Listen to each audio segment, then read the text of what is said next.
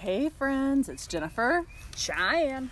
from Fireside Crime. We are Fireside with you with our second episode, and that fire is burning hot. That is a good fire. It is very good. I've got a lot of fence posts on there, so that seems Still to burning be... the fence. Yes, we're almost done burning the fence. I have ordered all the pieces to put a new one up, so we'll see how that goes. Our next episode might be titled Fence Side Crime, because I don't know.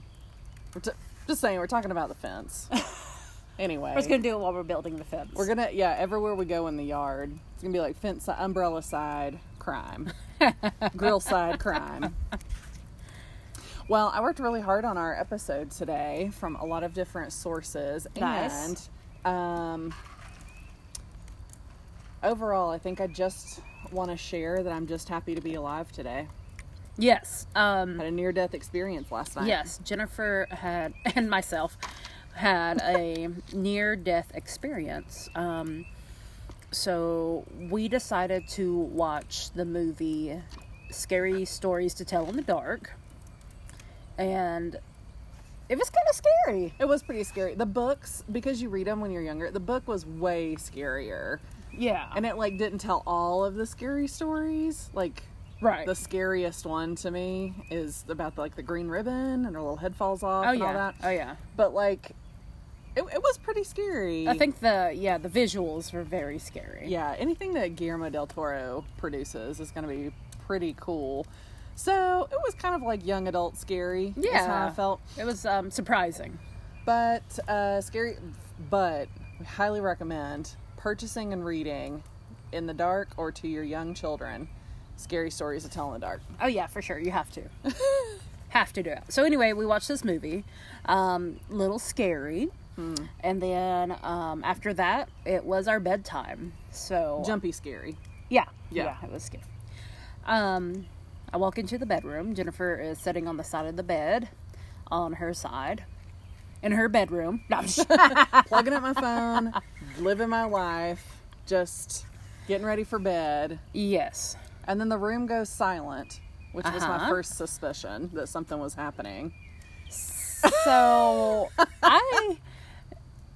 occasionally Jennifer and I like to fight. We play around. We have a lot of fun in our house here. Yeah. So I decide... We like to pick on each other a lot. I decide to shimmy over very quietly, but just loud enough to where she should have been able to hear me, Uh-huh. up to Jennifer's ear to whisper into her ear. So I go across the bed. To sneak up behind me. I'm sneaking up a little bit, My God. and I get right to her ear. And that's when Jennifer turns around and we're face to face, and she lets out what I believe was a scream, but it sounded like otherworldly. It sounded like my soul left my body for a minute. I had never heard I a scream like that before. I didn't know that I could scream like that. I've never Yeah. screamed in my life. It was, and then just hysterical. So Cheyenne did a great job of setting that up. So, yeah. And, when you're kind of doing stuff, you're in your own mind and in your own world and just whatever, doing things. And then I just felt this presence, right behind. After we just watched this scary movie, Cheyenne decides to sneak up on me. And I was I guess I just wasn't expecting it. And turned around, and it scared the yeah, I think my soul left my body for a minute. Right after that, you turned back around and you're very quiet, and I couldn't tell if you had died or if you I were slumped over. having a heart attack. I sat back in the bed and I was just looking at you, trying to figure out if she has a heart attack, what am I going to tell people? You were trying to figure out how you're going to get this house. That's what you were trying to figure out. I know. What would you tell people? Tell them you scared me to death? Nope. No. What No. would you tell people if I No. had died that night? We were having relations. Oh my and God. it just- No. We're editing that out. No. But, yeah. But it was really, after, we got ourselves back together, it was very funny. Oh my God. Just because I had never heard Jennifer scream before. I've never heard Jennifer scream before. And it was crazy. Yeah, well, now you know. In case of emergency and true fear, apparently I can scream. That's if good, needed. because I cannot scream. I've never screamed in my life. If I ever get scared, something jumps out, I freeze. Yeah. And I don't do anything. I'm frozen. I've like yelled in anger before, but I don't think I've ever screamed in fear. Anyways, so that's what I'm considering Fun cardio times. for Fun yesterday, because it definitely took the place of a mile-long jog. Well, the beer, you brought this home a while back, and I saved it because of the name of it. Pernicious. Yeah. So, of course, it's an IPA, Pernicious. And it kind of matches... Oh, it's really pretty. Yeah, it's a pretty can. It kind of matches our episode, the theme of our episode for tonight. Cool. The word pernicious. So, yeah, I picked up this Pernicious. We actually sell it at work, but I've never tried it. So I thought I should try it so I can, describe it to people. So this is from Wicked Weed Brewing. Pernicious IPA, of course. We love our IPAs. Let's see. Keep it cold, drink it fresh. It was an award winner of some kind. Wicked Weed is really in Asheville. Let's see. Yeah, down here. I think that it says it won an award Silver of some kind. medal recipient in American Style India Pale Ale 2015 Great American Beer Festival. That's cool. That's where we need to. I wonder where that from. is. I'm about to. We're about to look it up, and we're gonna go to there. Go into there. Yeah. Let's see. Pernicious It's very tiny. Can you read it? implies influence that is harmful in a way not easily noticed. Oh. This beer is harmful, not because of overwhelming hop bitterness, but for its balanced brightness, which insidiously ruins your expectations for all other IPAs. Huh, that's funny.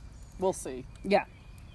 This hop delivery vehicle is crafted to enjoy fresh and often. And because of its drinkability and clean finish, you'll never look at IPAs the same way again. The harm is done. That's some big talk right there. Sorry. That's some big talk. Did you just swallow something? I did. I think a gnat flew into my windpipe. Okay. Gnats are vegan, right? Yes. Okay.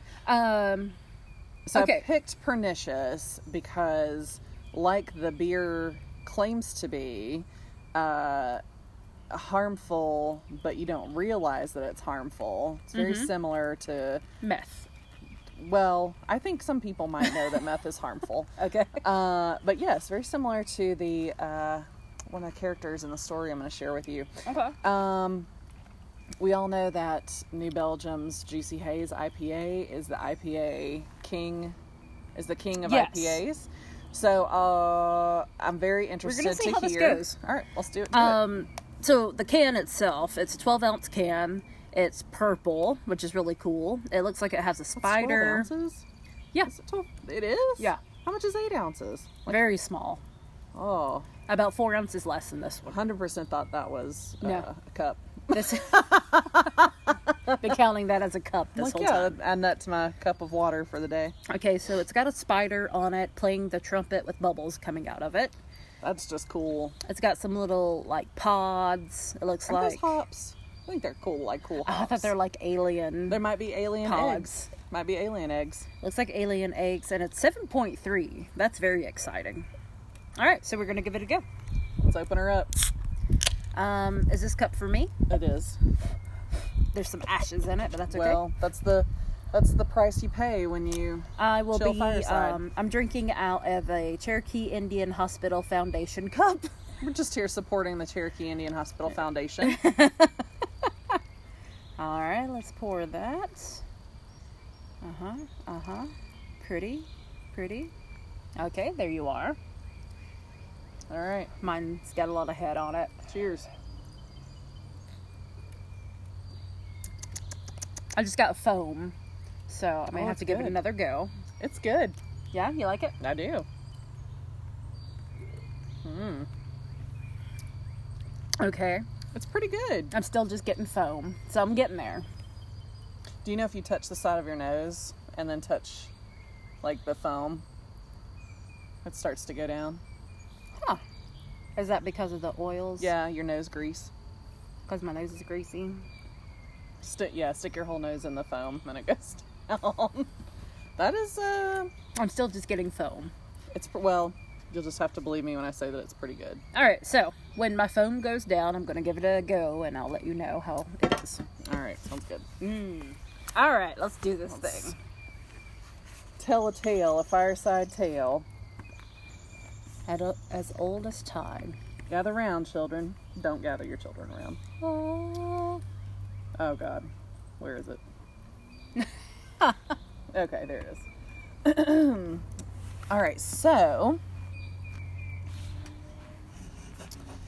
got just an interesting story. I've been interested in this for quite some time, and there are a couple of podcasts I want to talk about a little bit later that go into this further, but did a lot of research on this, wanted to make it feel like my own, so I'm calling this The City Too Busy to Hate, The Search for the Atlanta Monster.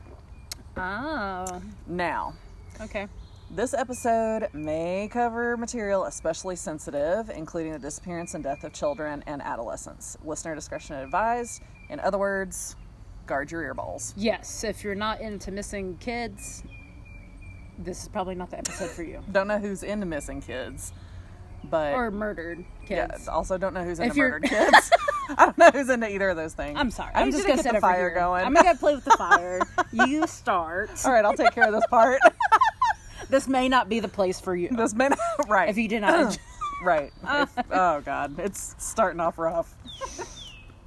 All right. In the late 70s, Atlanta was booming and fueled by the excitement from electing the city's first black mayor.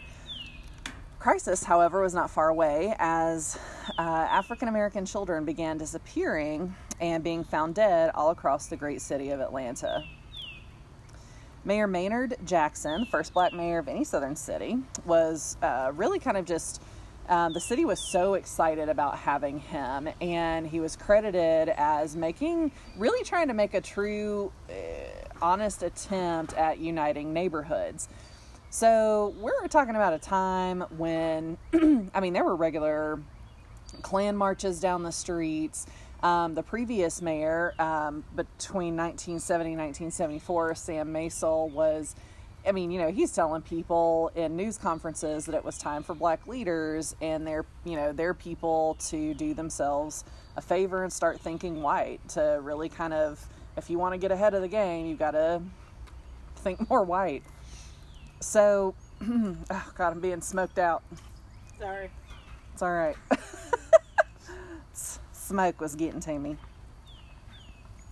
There was also a significant divide between low-income, middle-class, and higher-income black communities, and very little community between each other. It was just ultimately, overall, just a tough time, a time of divide.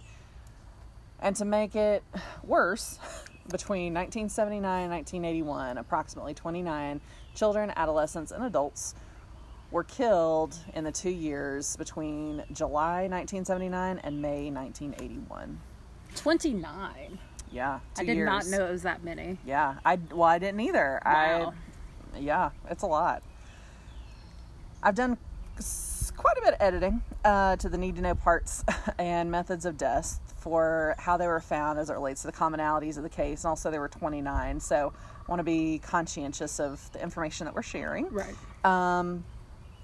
So to go through a few of these that were immediately connected, I want to share those. So 1979, Edward Hope Smith, also known as Teddy, and Alfred Evans, also known as Q, both 14, disappeared 4 days apart, and their bodies were found on July 28th in a wooded area. These were likely the first victims of the, quote, Atlanta child killer. On September 4th, 14-year-old Milton Harvey disappeared while running an errand to the bank for his mother. He was riding a yellow 10-speed bike, which was found a week later in a remote area of Atlanta. His body was not recovered until November of that year. In October, 9-year-old Yusef Bell went to the store to buy snuff for a neighbor. Snuff is like tobacco. People dip. Remember when you could go buy that stuff as a kid? It's like, oh, it's for my grandpa. Yeah, no Okay, big deal. cool. All right. Yeah, there you go. It's going to be a quarter, kid. And a witness said that they saw him get into a blue car. Bell's body was found clothed in the brown cut-off shorts he was last seen wearing, though they had a piece of masking tape stuck to them. He had been hit over the head twice, and the cause of death was strangulation. Police did not, though, immediately link his disappearance to the previous killings. Fast forward to 1980. March 4th, 1980, the first female victim, 12-year-old Angel Lanier, disappeared. She left her house around 4 p.m. and was last seen at a friend's house. Lanier's body was found 6 days later in the wooded vacant lot in the same clothes which she had left home. A pair of white underwear that did not belong to her were in her mouth, and her hands were bound with an electrical cord. Cause of death was strangulation. On March 11th, 1 week later, after Lanier's disappearance, 11-year-old Jeffrey Mathis disappeared while on an errand for his mother. This is also, no big deal. Just tell your kid to run down to the store to get some groceries or whatever. Just a lot, this was a time when we were like free range kids, it was just not a big deal. And to, go run errands or just be out on the streets by yourself, just walking around or after school or whatever. Jeffrey Mathis disappeared while on an errand for his mother. Months later, a girl said that she saw him get into a blue car with a light-skinned man and a dark-skinned man. The body of Jeffrey Mathis was found in a briar-covered patch of woodlands 11 months after he disappeared, by which time it was not possible to identify the cause of death. In May of that year, 14-year-old Eric Middlebrooks disappeared. He was last seen answering the telephone at home and then leaving in a hurry on his bicycle. His body was found following day next to his bicycle in the rear garage of an Atlanta bar.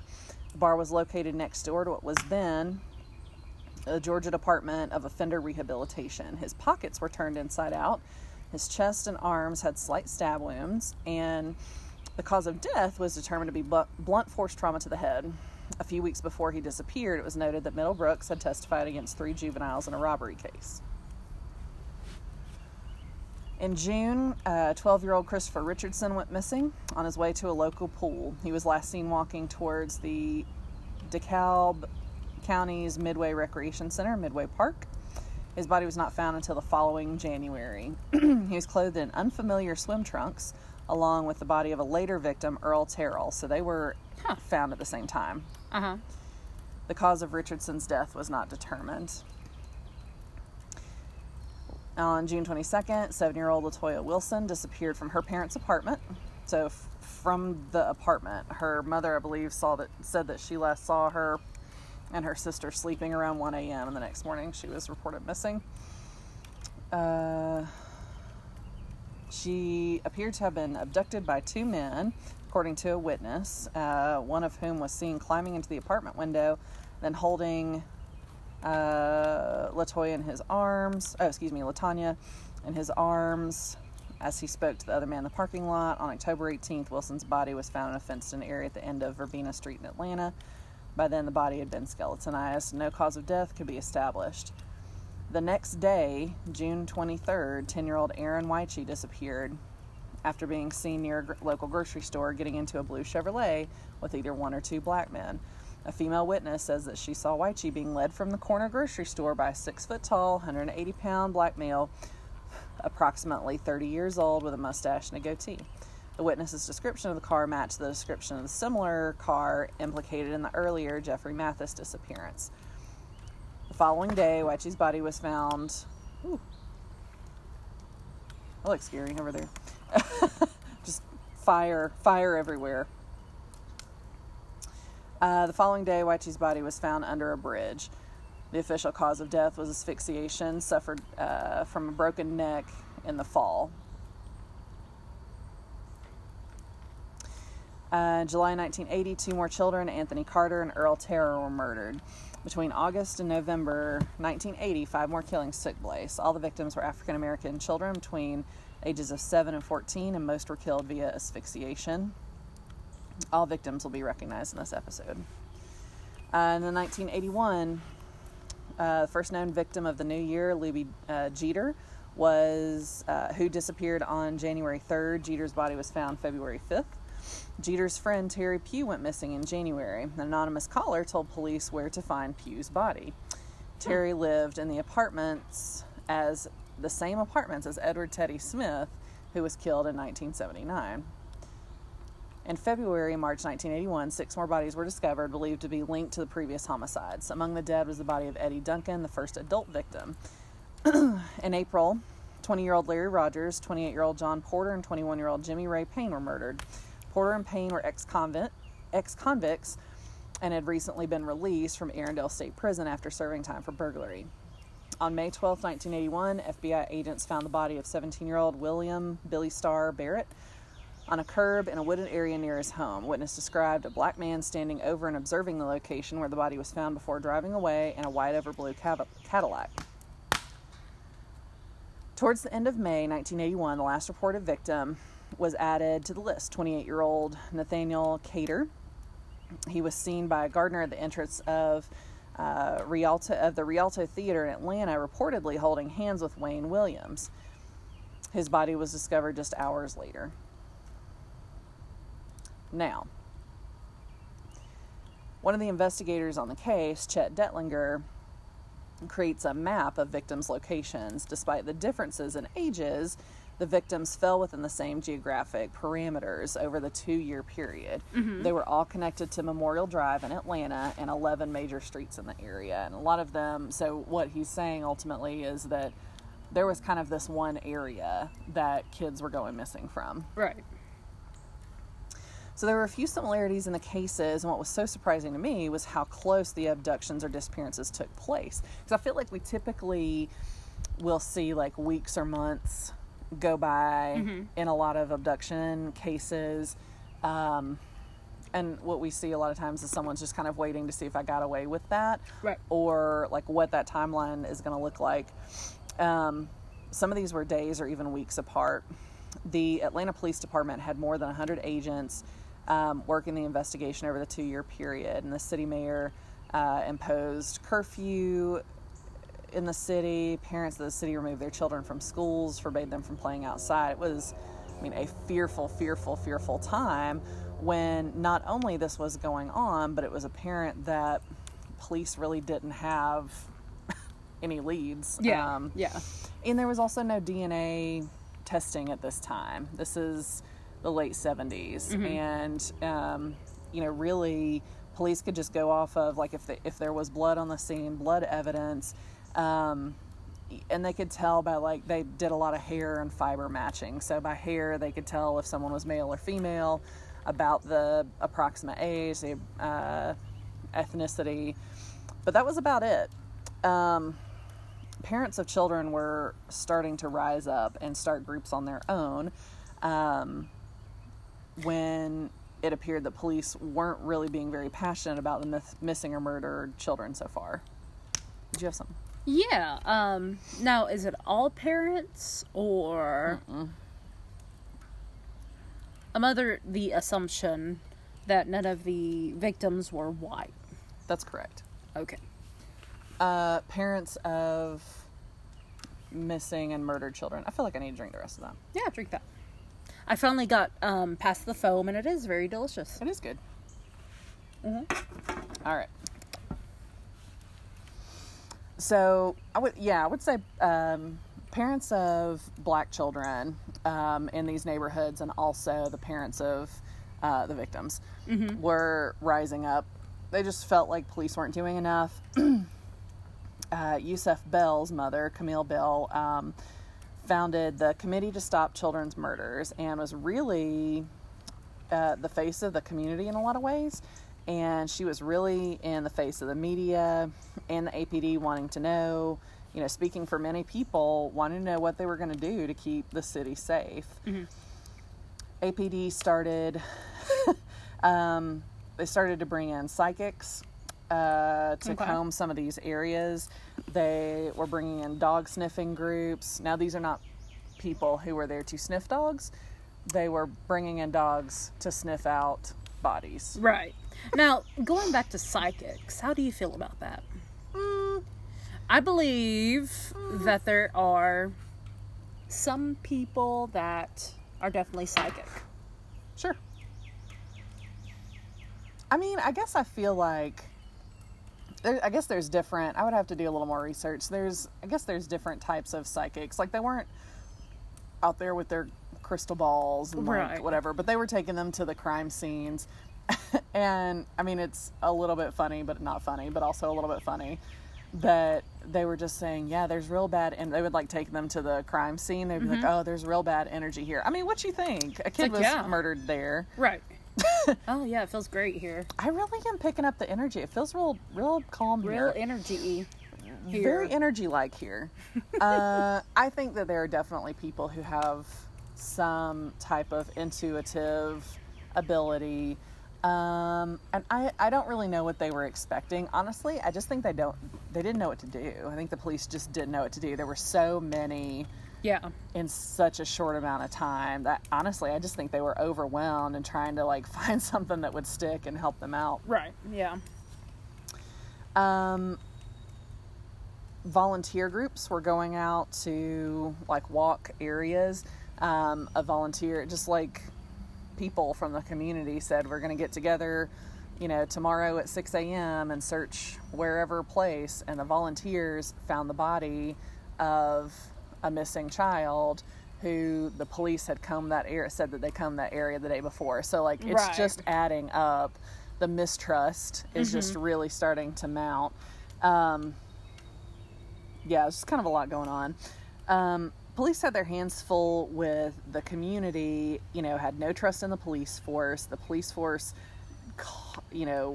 didn't trust what they were calling vigilante groups. And I'm like, these weren't vigilante groups. These were people who were scared to death about what could happen to their kid, or what happened, if my friend, I would fight for one of my friends who has a young child if, God forbid, anything like this ever happened to them. I mean, Oh, yeah, I would for stand sure. up and fight for them too.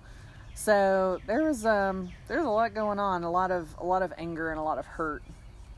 President Ronald Reagan was questioned about the 17 at that time missing or murdered children of Atlanta that had at that time during a press conference, which following Mayor Jackson of Atlanta found his way to the White House. Surprise, surprise, after Oh. the president was questioned about it. Huh. In a meeting with the president, he basically just kind of laid it out to say, look, the Lindbergh baby was one white child, and there was so much press on that case. Everybody knows who the Lindbergh baby is.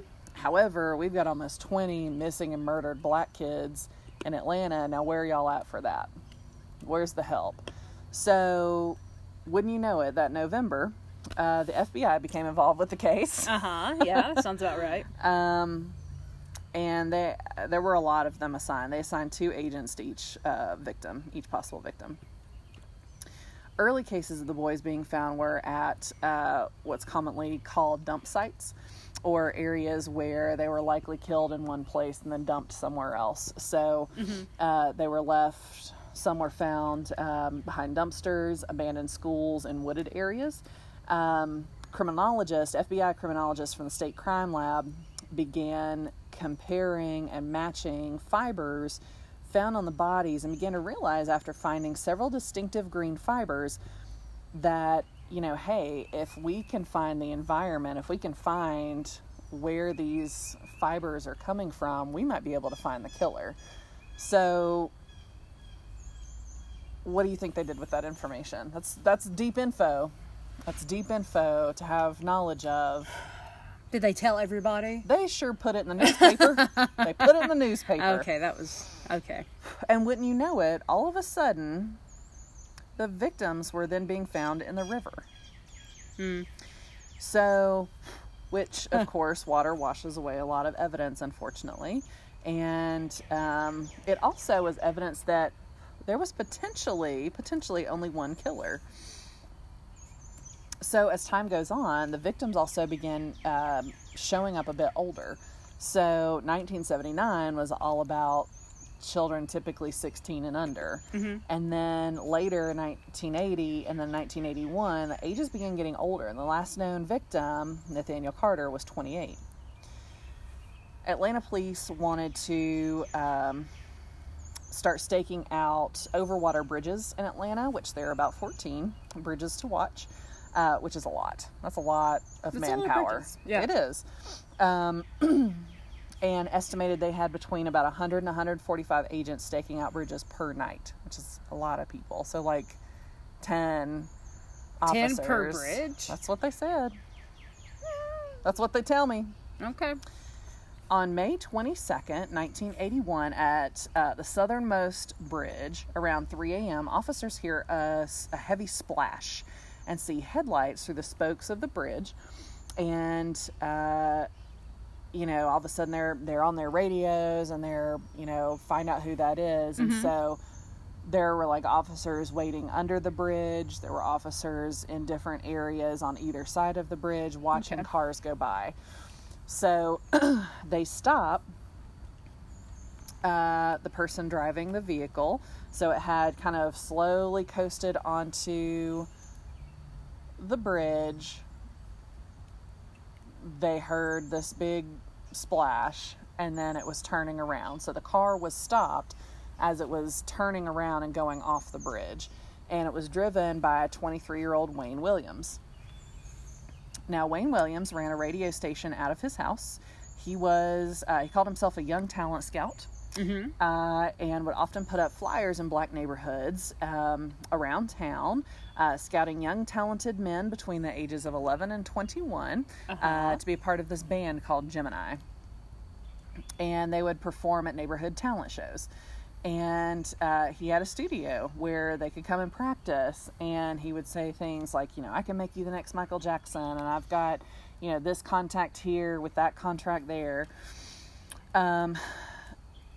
They had suspicious reason to stop him and search him, but not to arrest him. So upon searching his car, they found gloves and a rope, and while they had him there, sent for the river to be searched. However, they couldn't come up with a body or any unusual reason for the splash, so they let him go. Okay. All right. So during questioning on the bridge, though, Williams said that he was on his way. The reason that he was out at 3 a.m. was that he was on his way to audition a woman. He had an audition with a woman named Cheryl Johnson at 7 a.m. the next day. Okay. And he was out as a singer for the band. And said that she lived in Smyrna, which is a town nearby Atlanta in Georgia, and that he had an appointment with her at 7 a.m., so he wanted to make sure he knew where her apartment was. So that's the reason he was out at 3 o'clock in the morning on the bridge. Couldn't have done it the day before. When I have to be somewhere, I've driven by that place before, like the day before. So Not likely in the middle of the night. not usually in the middle of the night. Okay. Well, our dogs are on the trail. They also think it's highly, highly suspect. Of course, police try to locate this woman, and they can't find her anywhere. So they say that she lives in, it's called Spanish something apartments. Can't find her. No trace of her. So, okay. All right. Suspicious. Real suspect there. And so anyways, they let him go. So 2 days later, on May 24th, the nude body of Nathaniel Carter, 28 years old, was found floating downriver a few miles away from the bridge where police had seen the suspicious station wagon. Based on this evidence, including the police officers' hearing of the splash, police believe that Williams had killed Carter and disposed of his body while the police were nearby that night. So the FBI, what they start doing at this point is they start putting a case together. They've got reason to believe that Wayne Williams is potentially a suspect here. Mm-hmm. So the FBI had been putting together a profile during this time. They suspected that the killer could likely be younger, possibly a black male, perhaps living with their parents near the neighborhoods or communities. Hyper aware of news stories. One of the things that he said to the police that they found really odd when they were questioning him about, what he was doing out there. Does he know anything about what's been going on, with these kids going missing. He said no, but Wayne Williams really gave like kind of a weird amount of detail about how like Station 2 has done a really great job of covering this story. And that just kind of struck them as odd. Like, yeah. everybody's covering this story. Like, why are you talking so much about this particular station? So that kind of just was like, oh, that's weird to say. So anyways, back to the profile. So hyper aware of news stories. Wayne Williams had previously been arrested for having a blue light in his car and impersonating a police officer. Okay. So he said that the reason that he had all this going on and he had a police scanner in his car was because of his radio station. I'm a DJ, and you know, if there's a potential news break, he would jump in his car and try to get to the scene of whatever for info for his radio show. But I'm like, that feels, I mean, it feels suspect anyways. But if someone, not that I'm personally implicating Wayne Williams, but I'm just saying that if you're trying to get kids to trust you, the first thing you're going to show up as is a cop. Your mom's in trouble, you know, something's going on, oh, yeah. XYZ, you've got to come with me, hurry, get in the police car. You know, I have a blue light. Obviously, I'm a cop. Yeah, obviously, you know. So there, and I don't know what he was wearing or anything like that. Could have said I'm undercover. He could have had a police uniform. What do I know? Right. But I was like, man, that really feels suspect. Yeah, he seems a little suspicious at the moment. Might just be a weird guy. There's weird people. We're weird. Yeah. We're not killing kids. We're weird. No. Let's see. So fast forward a little bit. Okay. Wayne Williams was picked up for littering. So ultimately, they basically like had to have the eye on him and are like, literally find anything to pick him up for. Literally. So he's picked up for littering.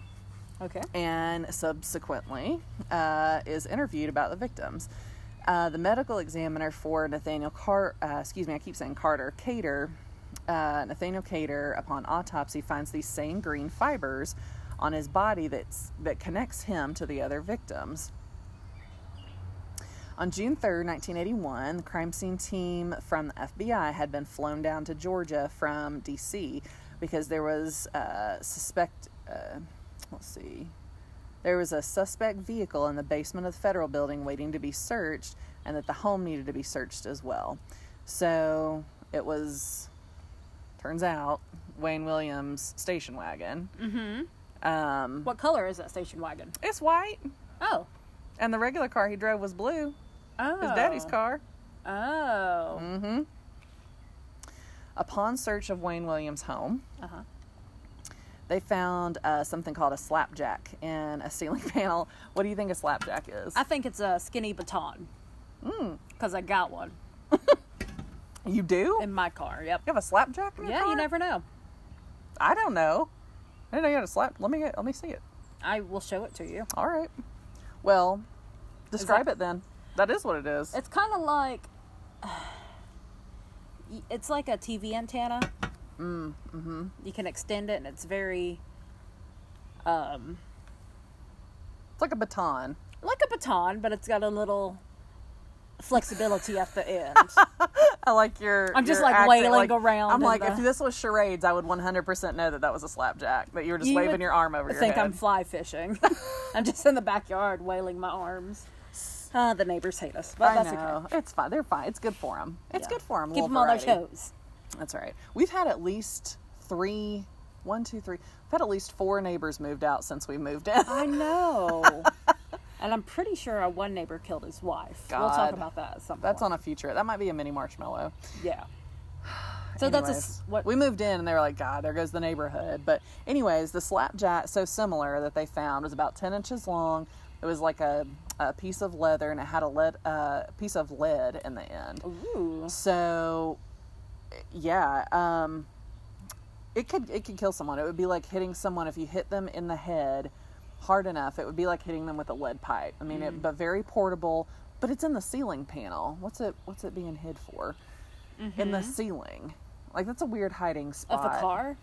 No, of the house. Oh, it was He's still in the house. Oh, I'm focused sorry. on the car. So, I was like, that is weird. Oh, that would have been weirder. That's where it should have been. Is yours hidden in the ceiling panel? The ceiling panel of my car. Sorry. So the car, yes, and upon search of his home, they find this in the Okay. ceiling panel. Okay. That is weird. Well, and several of the victims had been hit in the head numerous times or had blunt force trauma. It's not looking good. Well, and yeah, it looks worse. They also found tons of photos of boys clothed. And when one of the investigators took a photo he thought looked like one of the victims to the chief, Wayne Williams' father, Homer Williams, who he shared the home with. So Wayne Williams lived with his parents. So part of the profile probably lived with their parents. His father snatched it out of his hand. Was like, that's not yours. That's not for you. Suspicious. I know. There was also evidence that photos had been burned in their fire pit in their backyard. Perhaps when Wayne was released from the bridge that night. That's what I think. He should have burned all that. That he went home and probably burned the photos of the victims. Like if he had those, I would imagine. Yeah. But they couldn't tell what was what. The home also had wall-to-wall green carpet. Oh. And fibers that were taken from the home and compared to the mysterious green fiber evidence removed from the bodies of victims. And guess what? Match. It was a match. Okay. So because of the correlation of the fibers in the home, the fibers also from their bedspread matched fibers that were on the bodies, and dog hairs from the family German Shepherd. You know, it's That'll not do looking it. so good for... That'll do it, Wayne. Yeah. So he was arrested for the murder of Nathaniel Cater. Wayne Williams proclaims his innocence through this whole thing. He's being set up. Sure. All the things. Yeah. And so a trial begins.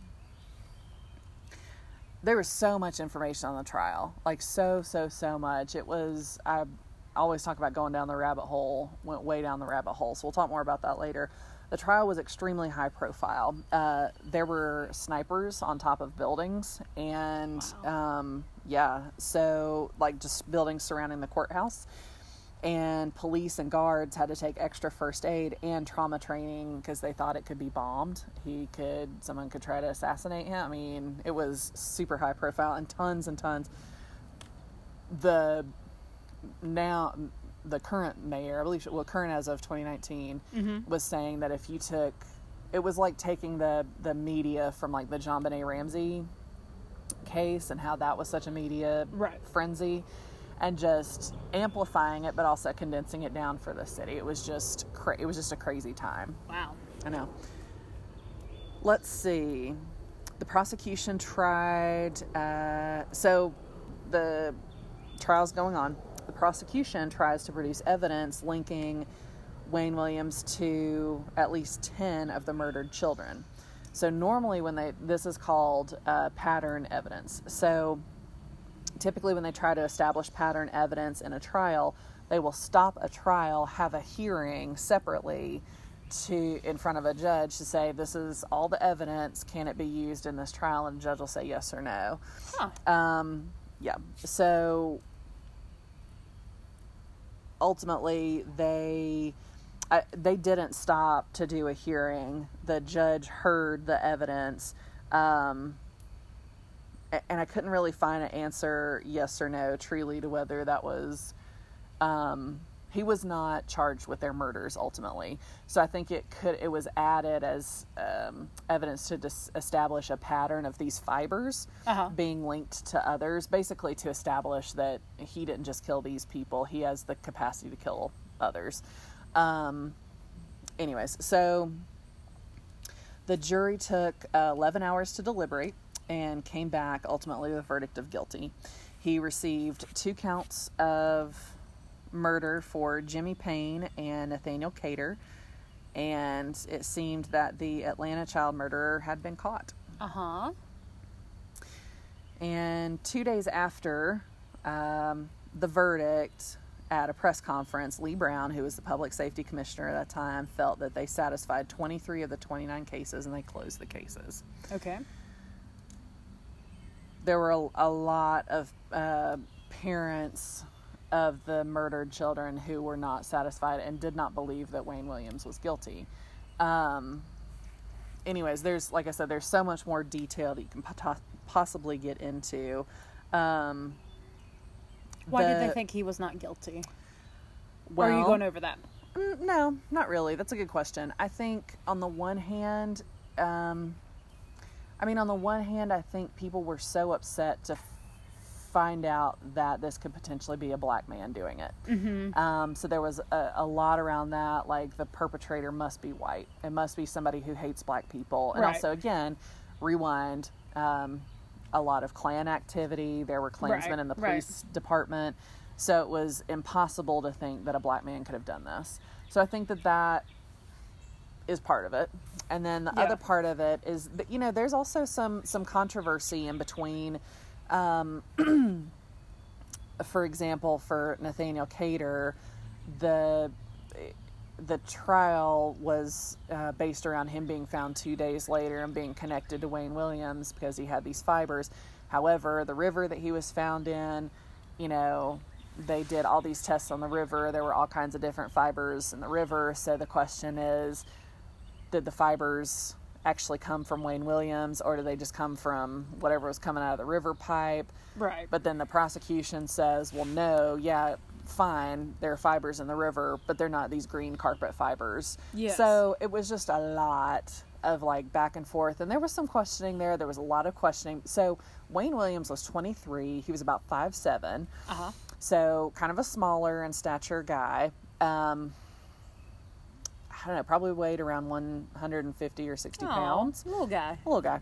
So Nathaniel Carter was 6 foot tall or so, probably over 160 pounds, probably 160, 180 pounds. Yeah. So that was another question is, in this amount of time, could he have stopped his, rolled onto the bridge, stopped his car, pulled out a 180-pound man? The guardrail on the bridge was only about 2 feet high. Mm-hmm. Could he have picked him up and thrown him in the river? Well, the police were saying, well, he didn't have to pick him up. All he had to do was get his feet out, pull him and drag him out, and then the rest of him would go in the river. Yeah. So there was like a lot of back and forth and question about that.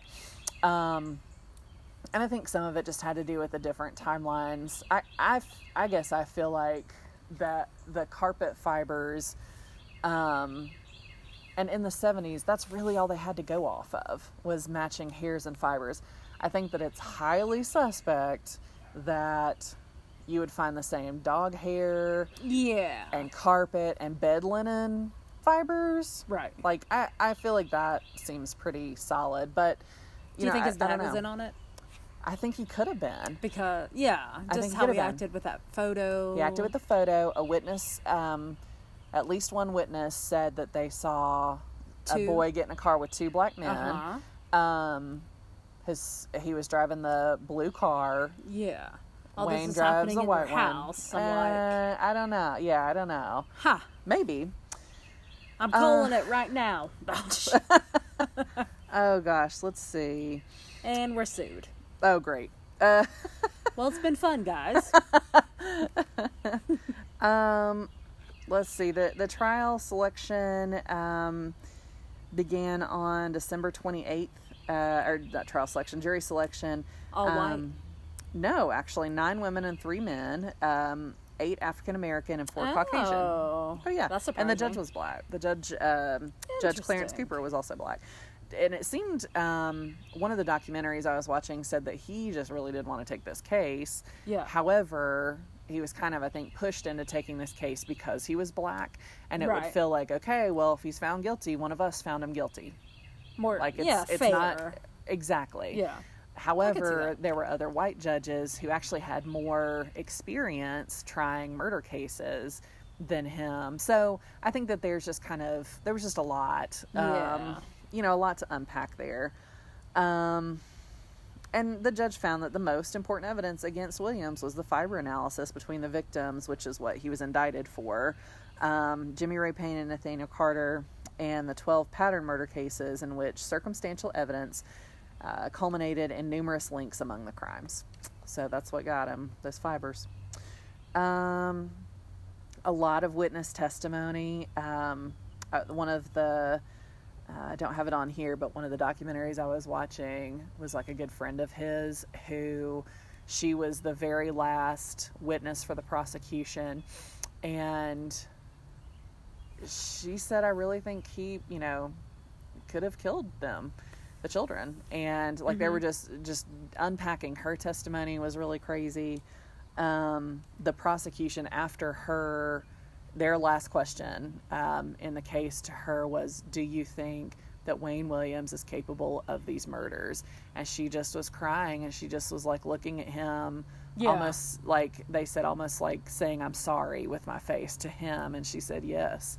Wow. And the prosecution rested their case. I'd be like, ooh, I'm going to kill you. Be looking One at of it my like friends did the that. knife across the throat. It's like, I swear. Swear. So it was intense. All right. So February 27th, 1982, after 11 hours of deliberation, the jury found Wayne Bertram Williams guilty on two of the two murders. He was sentenced to 2 consecutive life terms in Georgia's Hancock State Prison in Sparta. The chief of Atlanta PD in 2004 worked on reopening the cases to try and use new technology at that time to determine any additional information, but it eventually was fizzled out by his successor. But in March of last year, 2019, Atlanta Mayor Keisha Lance Bottoms and Atlanta Police Chief Erica Shields announced that officials would retest. So they're still like diving back into this to see if there's anything additional, running DNA, anything that they can find that, not to exonerate Williams, but to say, is there something that we've missed? So I feel like these cases have really haunted Atlanta and police and officials that really cared about it for a really long time. Yeah.